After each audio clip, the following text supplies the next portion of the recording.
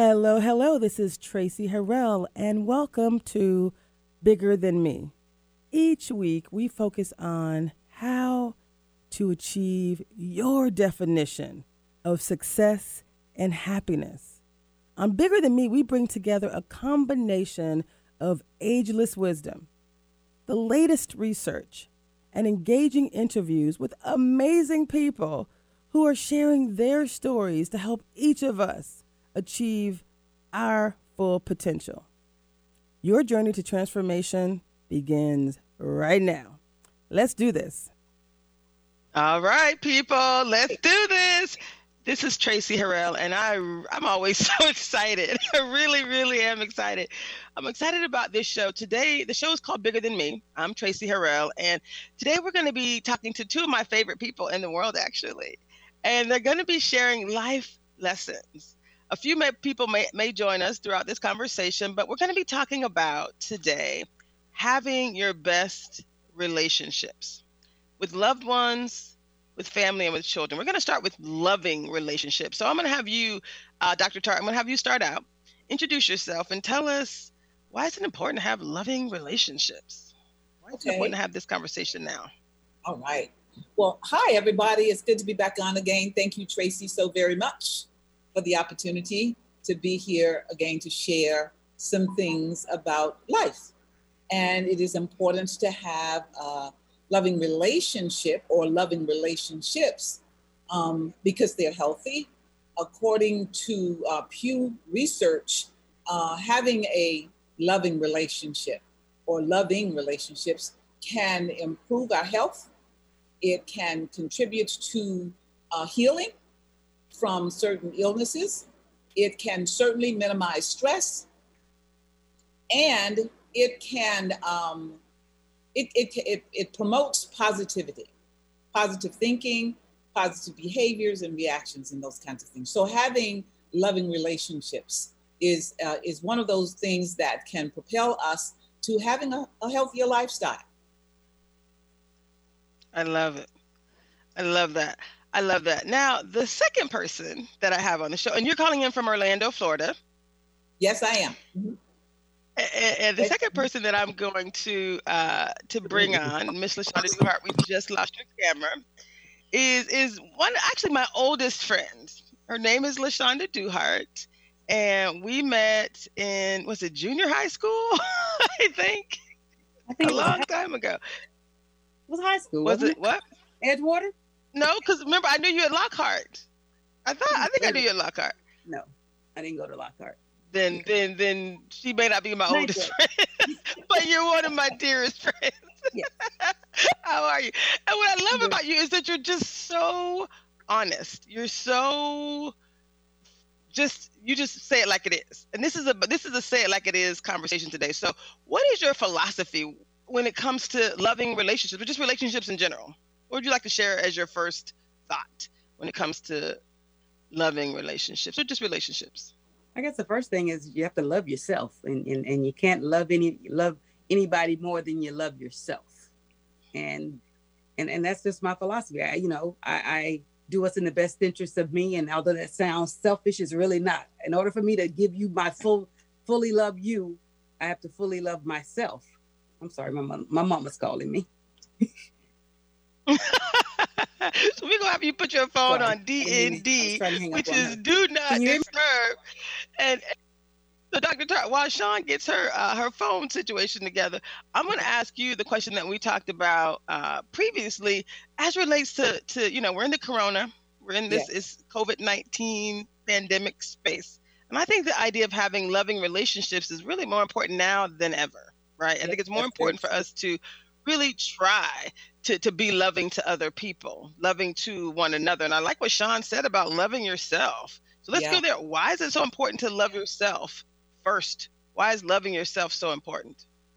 Well, if you have no point of reference, and we're with ourselves 24/7. So if you really don't have any point of reference of what love feels like, or what you're looking for, then it's going to be pretty difficult for you to extend that or pour that out into someone else. So very true. And I think as a psychologist, what I love about this idea of loving yourself, you look gorgeous, Miss Duhart, um, is, you know, to your point, if we don't love ourselves, we don't even get to teach people how to treat us. And Sean, I know that's one of the things that you said when you and I were talking about relationships. Tell me a little bit more about this idea of what you've learned, one of your key lessons learned when it came to having your best relationships.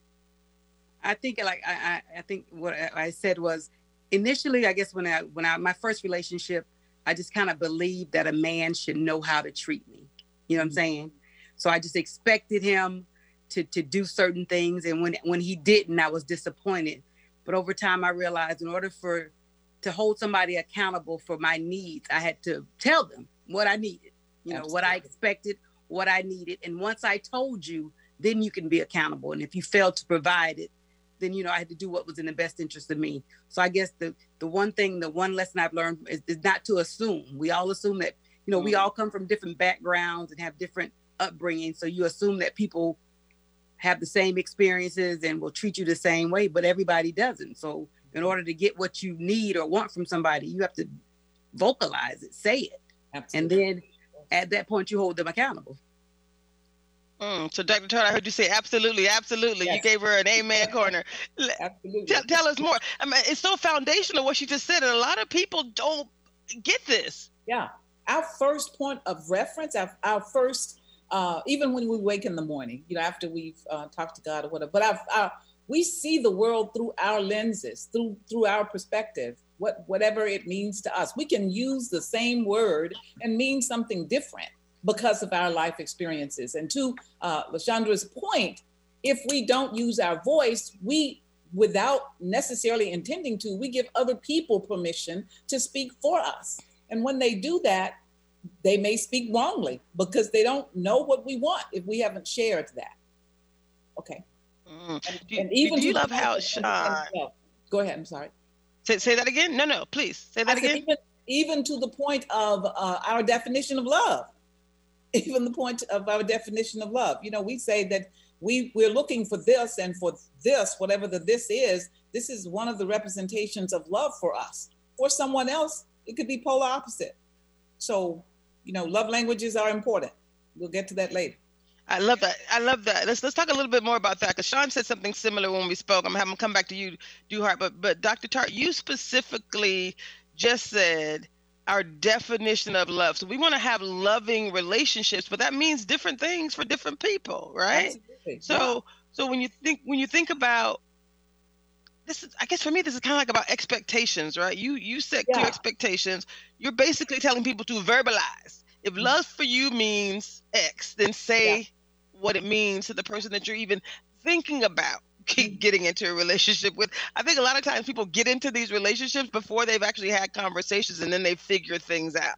So how important is it to your point, know yourself, know what you want and need, and then say that up front and in person early in the process? Thanks for asking that question, Traci. It is so important because we have bought into so many myths regarding what we think that love is. I mean, what others tell us that love is, or what we think that people are supposed to know. Lashondra referred to it early on when she said that her thoughts were, well, okay, if this guy is a guy, so he should just know how to treat a lady, and he should just know what it is that I want or whatever, but not necessarily if that's not his frame of reference. So using our voice is critical, and to understand, be able to talk about what is this? What is it that you're expecting? I'm certain that you've had friends, and you may have even been in that place yourself when you were in a new relationship, and it's like, oh, that he's just this, that, and the third, and we can just talk about any and everything. But more often than not, a number of those things are very superficial. So people aren't buying into the same thing. If you go in with an agenda and someone else comes in with an agenda, and that can become very conflictual in quickly if it is that you're working not only towards your own personal agenda, but the other person doesn't know that. But if it's negative, that can really become very explosive.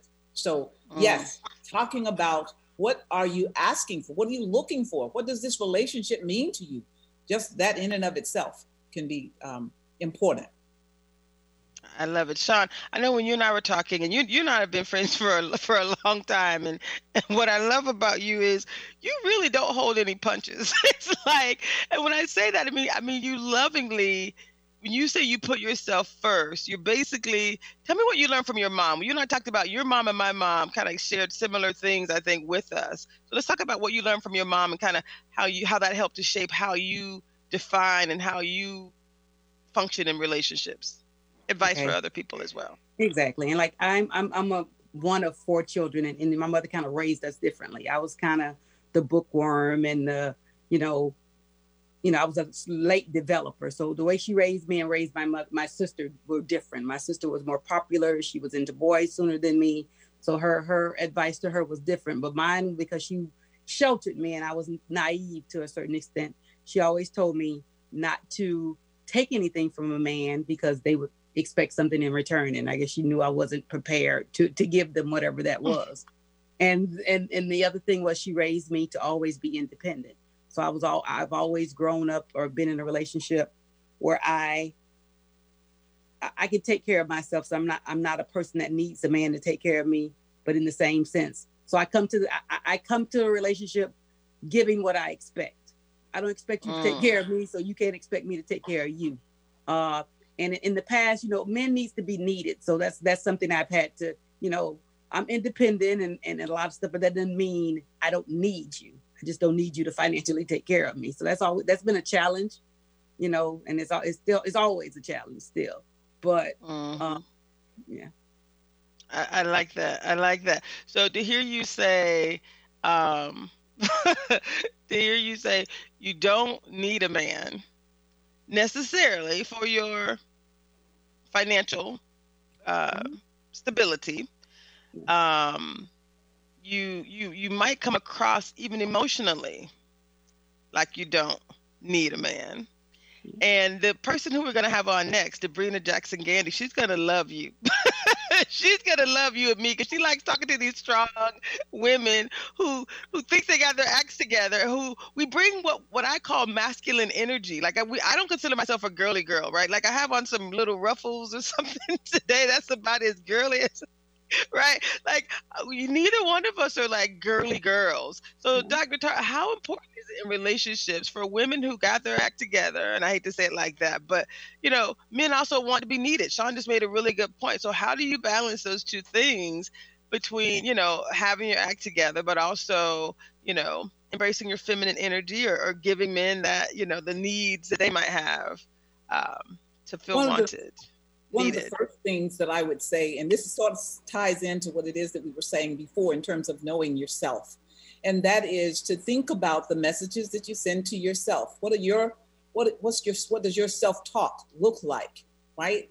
And if oftentimes, because it is so important for you to be for you to be self-sufficient, if that's a part of your statement or whatever. But think about how it makes you feel when that becomes a statement of aggression. So the point that I'm trying to make is listen to the way that, first and foremost, the way that you talk to yourself. And then think about the way that you talk to others. Are you approaching the statements that you say to yourself from a negative perspective? Like I am a strong Black woman and I don't need a man. Not that that's negative, but do you use it as I'm untouchable, right? But if it is that you're wanting to say that I want someone in my life, what does it sound like when you're being positive? I mean, this is in any circumstance, not just in a a physical relationship, but what does that sound like? Are you positive? Are you inclined to use terms like, that's a good idea, or lean into it when people are talking to you? Or are you like this and going, yeah, I bet? Think about not only your words, but your posturing and whatever. So if you're this woman and you are feminine, but you don't necessarily wear it on your shoulders or whatever, but you do want a guy that you want in your world, whatever, to understand that you have those feminine qualities and that you are soft. And you can be soft, but you can also have an opinion. So your opinion doesn't have to come across as if it's cast in iron. You can state your opinion without it being condescending or a statement of criticism. It doesn't have to come across that way. It can come across with a yes way. The yeses are, I thought that was a good idea. Can we explore that a little bit further? Well, what do you think about this particular idea? You want to do that, give a little to get a little, as it were. You also want to make certain that you are hearing where the other person is coming from. This, again, can tie into what we were talking about early on in terms of the working definition. Sean, you did say, and we are all aware of the fact, because of our frames of references and our families of origin, people come into relationships having a lot to do with the ones that they've left, their initial relationship. So if there was an overbearing mother or an overbearing father, then whenever the genders meet someone, they're going to come from that frame of reference. So it is about, how do you hear that other person say what he is saying, since we're talking about relationship with men? How do you hear that? What is that about? And how then do you find yourself responding? Because if it is that you believe that, okay, I'm not going to, he's making some innuendos, and maybe for him, that's just, he thinks that it's a compliment. But for you, that could be offensive because of your own understanding. And how do you think about the word vulnerable? Because sometimes as women, we don't want to show that little soft underbelly because we think that we're going to be taken advantage of. And our society sort of kind of gives us permission to think that way. So then if we don't want to come across, we don't want to be taken advantage. Nobody does, I would submit, wants to be taken advantage of. So we may have our guards up. So then you going back to what we were saying before, how do you let somebody know that this is what brings your guards down, to be spoken to in a particular manner, to be asked questions, to be heard, and to be validated? Oftentimes my female clients will say frequently, I don't feel validated in this relationship. And Chandra, to your point, oftentimes the men folk will say, I don't feel respected either. So there you go. And it's a matter of, how do we make that, across that bridge and make it a well-formed sway rather than being adversarial. I see you, Traci. I like her saying a well-formed sway. That was nice. I don't think I sway enough. You guys heard at the beginning, again, we were on a board meeting until like minutes before this call. The fact that I actually got makeup on was a miracle for this call. So there's no time. And I was in this space working with Ken, and I admit that like I actually responded in a way that I didn't want to. Then I had to come back and apologize, right? Yeah. So my masculine energy took over, kind of like my first state of blah, blah, blah, blah, blah. Then I'm like, well, baby. So I guess my question to you, Sean, would be, or Dr. Tar, like that balance, that sway in between. How do you not, even go there? Like, how do we strong women, Sean, you look like you want to say something too. So whoever wants to respond, but how do we continue? I'm gonna give way to Sean, and I'll say what I've got to say later. I'm gonna give way to You got to identify it and own it, because in every relationship that I've had prior to the one I'm currently in, I want a strong, leading man, but the what I was getting were people that I could control. You know what I'm saying? And then I realized in order to get something different, I have to be something different. I have to change my bait. You know what I'm saying? I had to tone it down, not change or dim my light. But in order to get what I need to first acknowledge my faults or what I need to change, and then once I've done that, I got something different. Mm-hmm. I love it when Nate comes on and says, yep, Nate, you can feel free to articulate. We're missing the male voice. So if there's anything you want to say, feel free. We love you. So Nathan is our production manager at the studio. So whenever he says something, do you have any thoughts, Nathan, about this male-female thing? I think he's choosing not to speak. Feel free to jump in. I'll pass. I like Nate. He's so awesome. So I love that. So did you hear what she said? We often want we want this leading man. We want this masculine man. And Ken is like a man's man. Like, Okay. he is machismo, which is what we both like and need, right, Sean? I mean, neither one of us want to be. He says it all the time. He's like, girl, if you was with the girl, you are a handful, right? I'm glad I'm a man, So we make that, and I'm laughing because it's hilarious. I think we laugh about it, Sean. You and I have laughed about this for years, right? Like this concept of needing a man's man, wanting a man's man, but also needing to step into our role. And I hate that some people are going to say something about when I use the word role, but there is masculine energy and there's feminine energy. And Dr. Tart, you talked about the sway. And I think that's one of the things that I'm still working on, right? The reason we're doing this interview is, again, the books are being written, from book number 1. We're still kind of editing this conversation. And so I wanted to bring in another live dialogue that allows us to really build on what we've already written about. And part of this was about relationships. And we wanted to showcase ourselves as like people who are, legitimately, on a quest to always live our best life. So Dr. Tart, I know you were married. Yes, I am married. And you are married. Sorry, you are married. Yeah. Sorry, but you were married before as well. What lesson learned would you share? Because I think a lot of people, don't acknowledge that past relationships, you can learn so much from things that didn't work out. So Sean, I'm gonna ask you the same things and then I'll share. What lessons learned would you share about your prior marriage, and then that you think would be of value to people? One of my takeaways was clarity. Sometimes when there's major conflict over and over and over again for multiple things, sometimes we don't have that clarity. And then even as a therapist, even in trying to exercise that clarity that you may think that you have, it doesn't necessarily mean that that's what the person is talking about.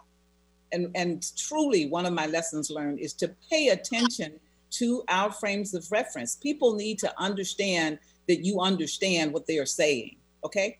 Because when we try to recreate their narrative, then it can be very disruptive, right? On either side. So I would say, without a doubt, that was one of the major lessons that I've learned. And not to be afraid, to your point, Chandra. That was the one thing I know, that in the previous relationships, I walked into the marriage not thinking that I was enough. And that's unhealthy on any level to anyone. And realizing that if that's what you portray, then more often than not, that's what's going to be fed upon. Okay, that's what's going to be pounced upon, as it were. And when you get your voice back, then it causes a ripple. Woo! You mean you can talk? Yeah. And you can say, oh, yeah. Okay. Okay. Yes. Okay. I do have a voice. Oh, well, really? When did you get to be enough? Well, when I recognize that I have a voice. Okay. And utilizing that seriously, and utilizing it in a non-aggressive way.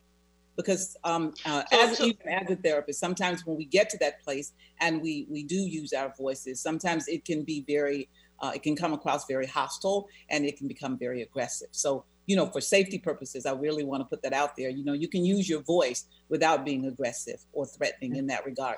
Dr. John Gottman, one of the gurus of relationships, and I really appreciate his work. He talks about the four horsemen. That's what he calls it. That becomes a destructive tools in a relationship, and that's criticism and stonewalling, defensiveness, and I can't think of the other one right now, but I'll get to it in a minute. But it includes being very negative, whether you are dismissive of an individual, whether you are constantly criticizing them, or you're blaming them. I think that was the other one, of things that may not necessarily be true. You just presume or assume, and or you stonewall, you turn away from, you don't give the person the humanity. Okay, can I just call it that? You don't extend to them the same kind of consideration that you would want, or you don't extend to them that sense of being human and having something to say. That, at some point or the other, individuals grow tired of that, and they make decisions to do some things differently. And that doesn't necessarily make for a healthy relationship. But moving forward, you use those tools, you recognize that they were of benefit.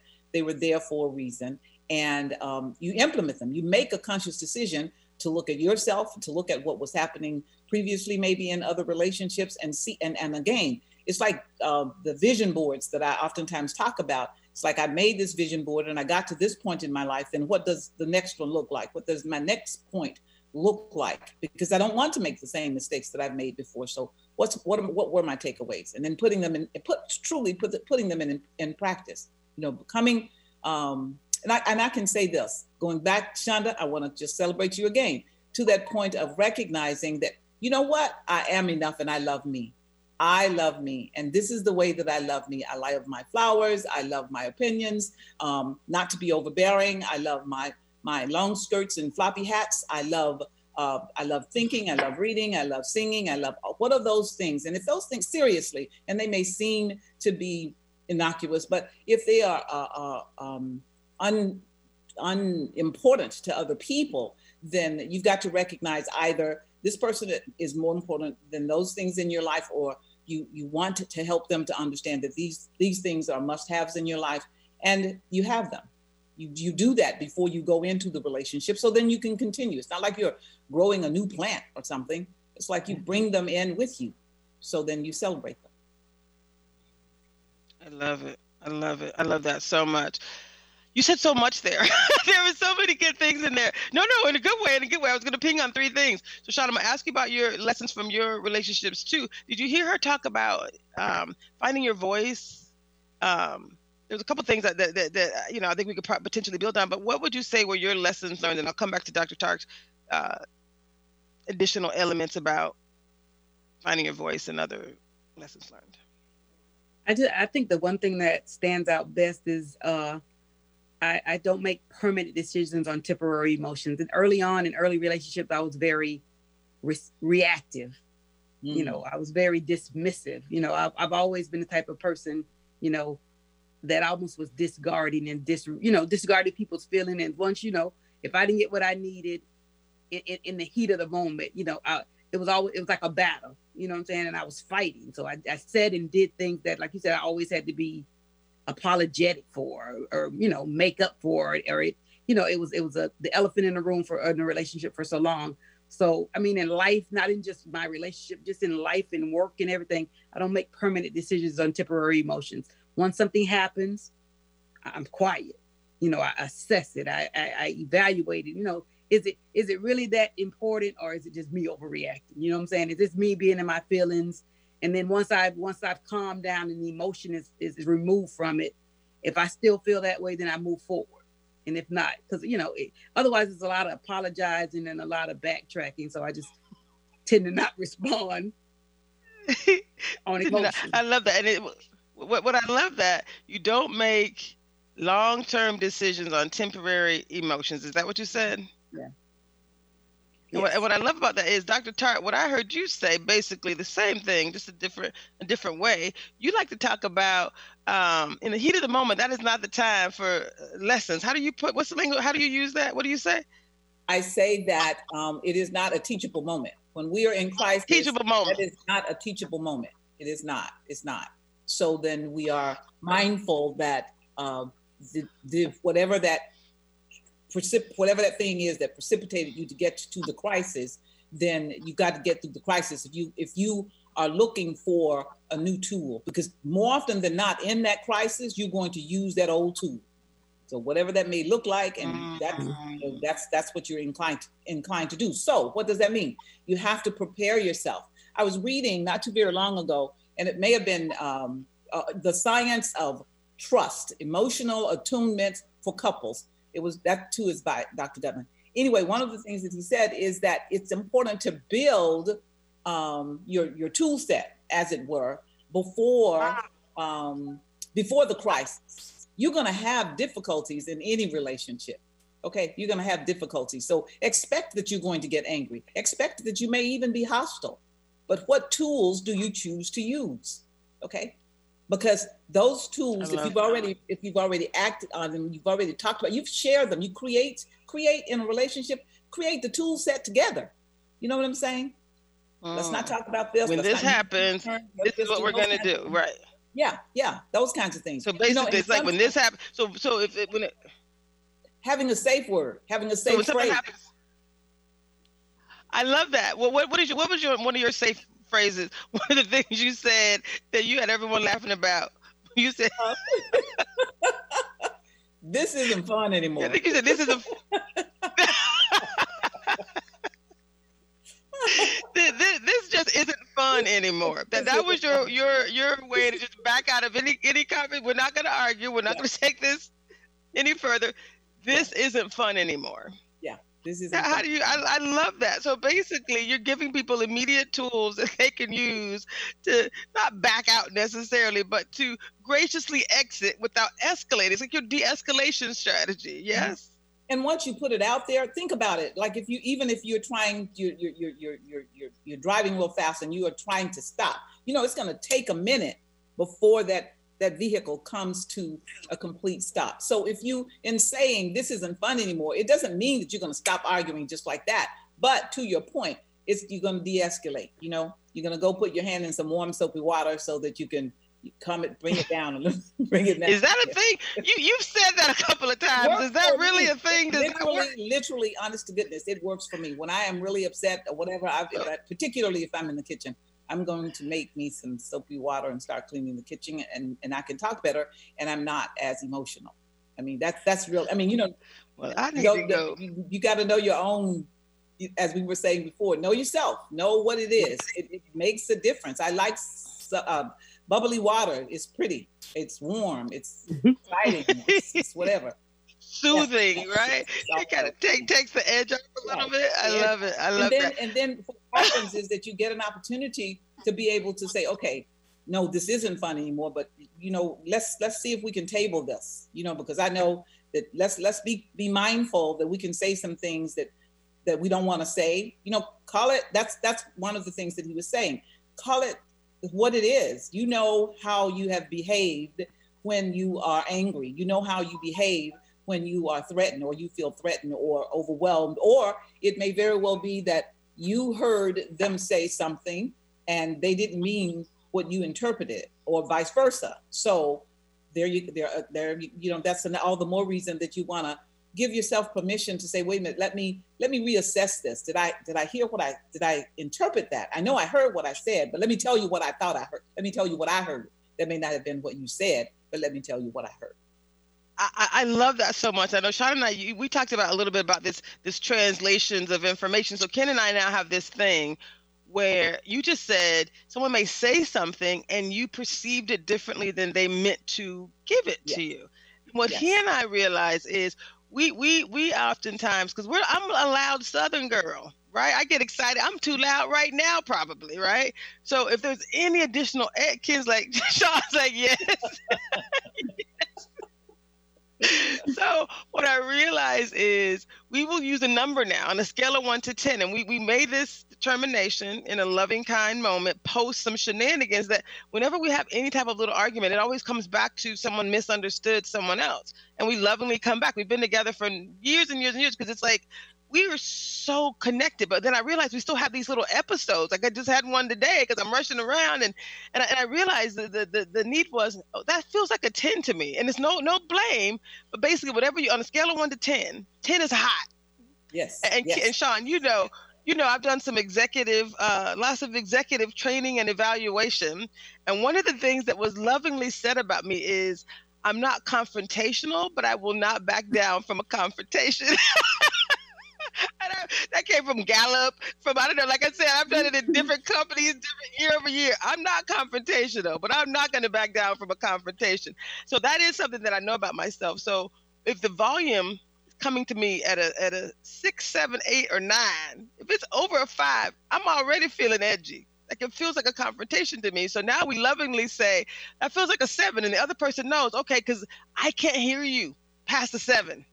I'm now in fighting mode, right? We got a problem. You're not for me, right? You're not lovingly for me. And Sean, you and I talked about people being able to prove. You were talking about, we only got 15 minutes left. Can you believe that? Wow. With Dr. Tart. So, Sean, we're going to give Dr. Tart these scenarios that we talked about, because we both have friends who are in some situations, right, where I think you use the word trust. You talk about someone who might be, you have one of your friends, we're not using names, we'll call her P, right? T, we'll use a letter that we can all, that rhymes, whatever. That you mentioned how some friends that are basically in Corona, in the middle of this space, Jane. we, we're gonna call her Jane, apparently, according to Nate. Thank you for that, Nate. Um, and Jane, you said she's been married for a really long time, and there's some things you could tell that scenario. But what they built was trust. Can you tell us about that? Okay. You talking to me or You're talking to me? I'm trying Trina. to see what you're talking about. I'm trying to Trina, understand. I think. Okay. Where okay. That they have a really good relationship. She has a very aggressive personality, probably more so than me and Tracy's. But her husband, they've been married for 21 years, and I told her that their relationship isn't one I want to mimic, but it's one that has tested tried and proven the test of time, where she's very aggressive and her husband is very monotone. He's very calm, but somehow she submits to him. And I think the reason she has done so is because he has proven time and time again that he's worthy. Like she follows him, she submits, and that's a word that's really difficult for me. Mm-hmm. But she does it so easily, and I understood over time, like I said, they just celebrated their 21-year anniversary, is because he's proven that he's worthy of her submission. You know what I'm saying? You can't just submit to everybody. And it's so easy for her because his words and his action match all the time. Mm-hmm. And that was what I love that. And I love that. That's a huge lesson learned. And you kind of said something similar when we were talking about, this idea of using the word submit, but it's really, you can submit, be less aggressive, right? Know that the other person is going to trust that the other person has your best interest at heart. So you don't have, so you can, take a back seat sometimes because you trust that they are going to also defend your honor, do whatever you need to have done, right? Support you in whatever way you need to have supported. So it really goes back to trust as well, right? Yes. They've proven themselves to be. Yeah. I think that just in John, just talking about the friend, and I'm comparing it to some of the studies that have been done about healthy functional marriages and what that looks like. So though the personalities may be different, that one thing that Gutman talks about is leaning into the other person. And to the point, Traci, you were saying that you have my best interest at heart. Well, and it takes a minute to build that. Once you've shown or you've asked for what it is that you need, and the other person, you believe that the other person really understands what you're asking for, and they're showing you in their own way how they can hear, how they're hearing you, and they're willing to give you that. Okay, but simultaneously, they're asking for something too, in that it may be time, if nothing else. Okay, so I'm hearing you say that this is critical, this is very important to you. Well, that was foreign to me, so it's going to take me a minute to get there. So what I need from you is this, because my intent, my efforts, and you will see that I will make these conscious efforts to get to what you're asking for. So if we get to a place where there may be, at some place along that journey, you may have to agree to disagree, because there has been some confusion. You may have had to say, well, can we reassign the urgency? But it is still about understanding. The scripture says, in all thy getting, get an understanding. So in our getting that understanding, it will lend itself to the longevity that you're looking for, if indeed that's what you're looking for. And that's another thing. When we start this journey or whatever, we start with the end in mind, and we're willing to share with the other individual what that end looks like, and then can you hear what the other person is saying, and how do you blend it? How do you make it a win-win? Those basic concepts in terms of just being an effective communicator. We're utilizing those tools in the relationship to make it an effective relationship. I love this. So I can't believe we only have 12 minutes left. So if you think about what we just covered as it relates to relationships. We talked about setting clear expectations, loving yourself, making sure that there is a space for learning along the way. You talked about establishing safe words. This isn't fun anymore. You're right. Let's figure out how to de-escalate. Trusting that the other person is going to knowing your own faults, but trusting the other person is going to meet your needs. How strong women, can embrace their feminine energy, Yes. right?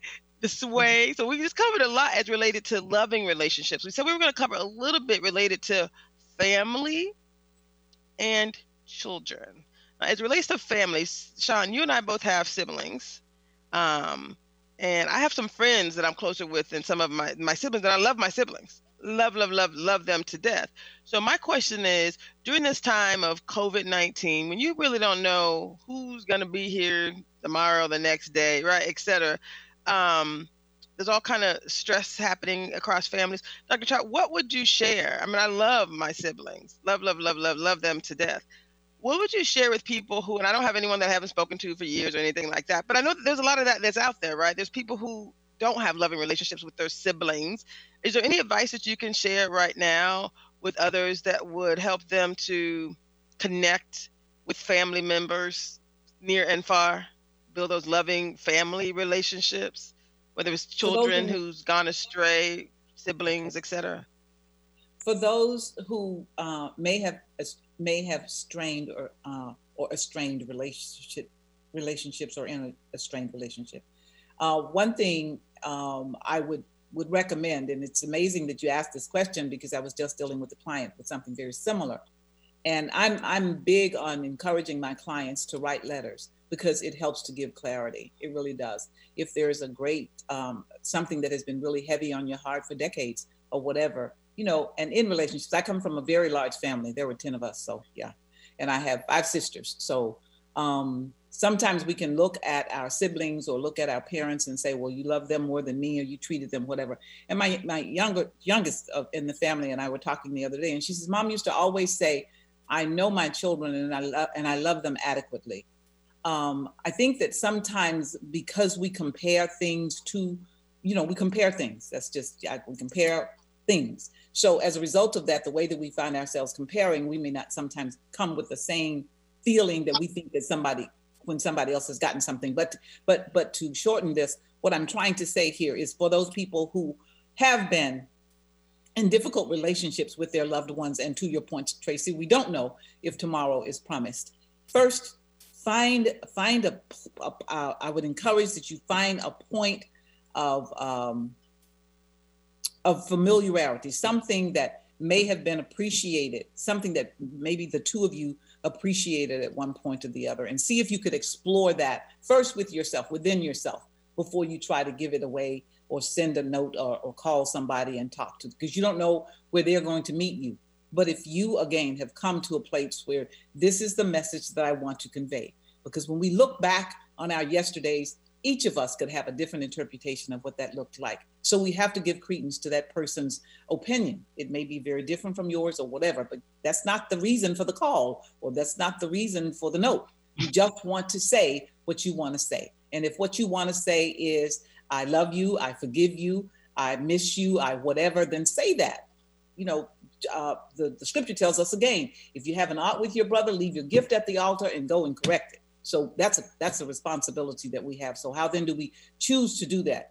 And again, any of us can be upset about whatever, and we own that. I mean, whether we own it or not, that's ours. That's ours to have, because our emotions are exclusive. They're ours, and we can't tell other people how they are supposed to feel. So to try to bridge the gap because of these times, even when we're in the house with the person, okay? Going there again, the scripture says, don't let the sun go down on your wrath, so if we're going to take that literally, at least say, somebody says, can we deal with this tomorrow? But I apologize for whatever. And I know that that's hard. I'm not trying to say that it's easy, but whatever that gesture is, maybe it's a cup of cold water or whatever, just to say, can we just call truce? Can we call a truce? We have to be accountable for our behavior. We have to be accountable for our behavior. So in an effort to be accountable, Give that thing that you're hoping to get. If you want love, then extend it. And I'm not talking about kissy, kissy, lovey, lovey, I love you, da, da, da, da, I'm going to accept any and everything that you've done. No, because a number of people are hurt. I mean, they are very, very hurt. And it may have been very traumatic. But if it is that you're saying, this is what it was from my perspective, and this is where I am, and all I've got to offer you is compassion, or consideration, rather. Consideration. If that's what I've got, then that's what I've got. I love it. So you're basically putting it out there. And what I'm hearing you say is, if you're writing a letter, you're not expecting someone to write you one back. You're you're putting it out there. It's a one-way conversation to start. If something happens, delightful. But you're getting peace about that thing as you putting your message out into the universe and letting it land, disconnecting, as Deepak would say, disconnecting from the outcome, right? There you go. The letter is the letter is complete. It is your opportunity to put that out there. Ms. Duhart, same question. What are any lessons learned that you might share about family relations, whether it's with siblings or nieces, nephews, etc.? Any lessons learned that you could share over the years? I guess just the same. Our parents are getting older now, so roles are reversing, more to speak. And it's odd you say that, because me and my boyfriend talked about it the other day. He always says, I'm the mother in my family. And I was like, I don't want to be the mother. That's not a role that I want. He always tells me that's the role that you were given. You know what I'm saying? You're good at it. I'm always the person that, has to make decisions when it comes to the care of my parents, and my siblings, kind of all do their own thing. You have to he was like, you have to meet people where they are. That's your role, and you'll be blessed for it. So I used to do it begrudgingly. You know what I'm saying? Like, I'm not the oldest, I'm the youngest girl. Why is it that when it comes to things being, with my parents, I'm the one to go to, when any decision needs to be made, a responsibility, the money response, I'm the person to come to. And he was like, because that's your role in this family. You know what I'm saying? Other people's roles are different, and maybe yours is heavier than theirs. And so like I said, I had to work through it. Another thing is, like I said, making permanent decisions on temporary emotions. I love my siblings, right, wrong, or indifferent. You know what I'm saying? And I'll go to bat for them, and I know they will go to bat for me. But it's just accepting my role and not being mad about it. I love that. I love that more than you know, because I mean, at the end of the day, to your point, we all have roles, and you've chosen the high road, I would say, numerous times. You just do what needs to be done. So I love that he broke it down for you too, right? That if I had to think, we have 4 minutes left. He's probably going to say 3.5. So are there any final words that you all would want to share with people who might be watching, who might be in need of, whether it's loving personal relationships with someone that you with, any recaps, any summaries that you would share about what can someone do right now in their loving relationship? What can they do differently to ensure that they have loving relationships? And I will start with you, Ms. Duhart, and I'll come to you, Miss Tart, Dr. Tart, at the end. Okay. I think for me, you can't expect more than you're willing to give. You know what I'm saying? That's just the bottom line. You expect somebody the same things that I don't give anything that I don't expect. I don't ask for anything that I don't expect in return. And that way, I can't be disappointed, or I can't, and always set what your goals. You have to say what you want and what you need to get it. If you didn't voice it and didn't say it, then you can't assume that they know it, and you can't hold them accountable if you didn't tell them. Wow, that's beautiful. Dr. Tart, any final thoughts? That is beautiful, and I want to say what she said, but what I'm going to say is what she said is that there is a need for us to be transparent, and I know that sometimes that I hear people say that's really hard. I don't know what you mean when you say that. And it goes candidly, this is serendipitous, I guess is the word. Sean, you started this off by saying love yourself. But getting to a point where you're transparent enough to ask yourself the question and give yourself an honest answer. How do I feel about Fred, Bob, Ted, or Alice? Or how do I feel even about myself? Can I can I be open enough for them? And sometimes we are so drenched in our ideologies or philosophies that sometimes we aren't willing to let go of that. We aren't willing to let go of the things that the tools that we've used forever and a day. So we have to be real. I love it, love it, love it. Wow. That was just absolutely amazing. Woo. Any final words, ladies, as he kicks us off for this particular session? And listen, we're using this content for the next book. As you know, book number 1 became an international bestseller. So book number 2 is already ready to be an international bestseller. And we're basically taking content from prior shows, and we're going to use this content, build this in. And it's really about loving the journey and living the dream. So the chapters that we have, talking about relationships, this is our video documentary of some of those concepts where we really want to make sure we give people very clear instructions. Sean, don't you wish you knew what you knew now at 16? Yes. Yes. That's what this book is about. Like all the lessons and all the things that we what can we do right now in our lives to make each day the best that it possibly can be. So this is Traci Harrell. Dr. Tara, I know you have another engagement. Sean, I don't know if you plan to stay, but stay with us next. We have Miss Debrina Jackson-Gandy, who's going to join us, and maybe with some surprise guests. So stay on with us, Miss Duhart, for a second. And Dr. Tara, we love you.